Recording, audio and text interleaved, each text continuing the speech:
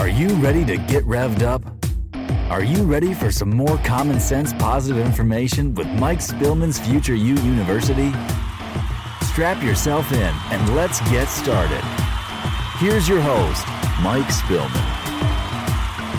All right, welcome to another episode of Mike Spillman's Future You University, where we believe that your greatest education takes place on the campus of your mind. Also believe as long as there is breath, there is hope. Hey, thank you, Hudson, for another great introduction.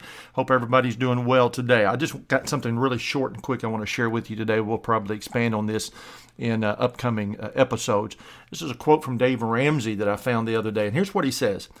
The enemy of the best is not the worst.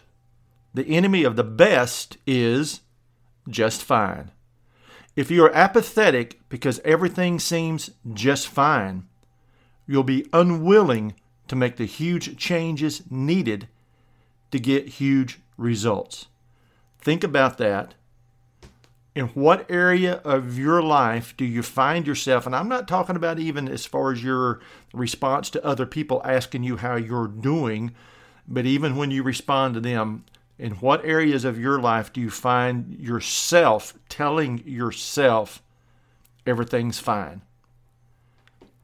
Think about that.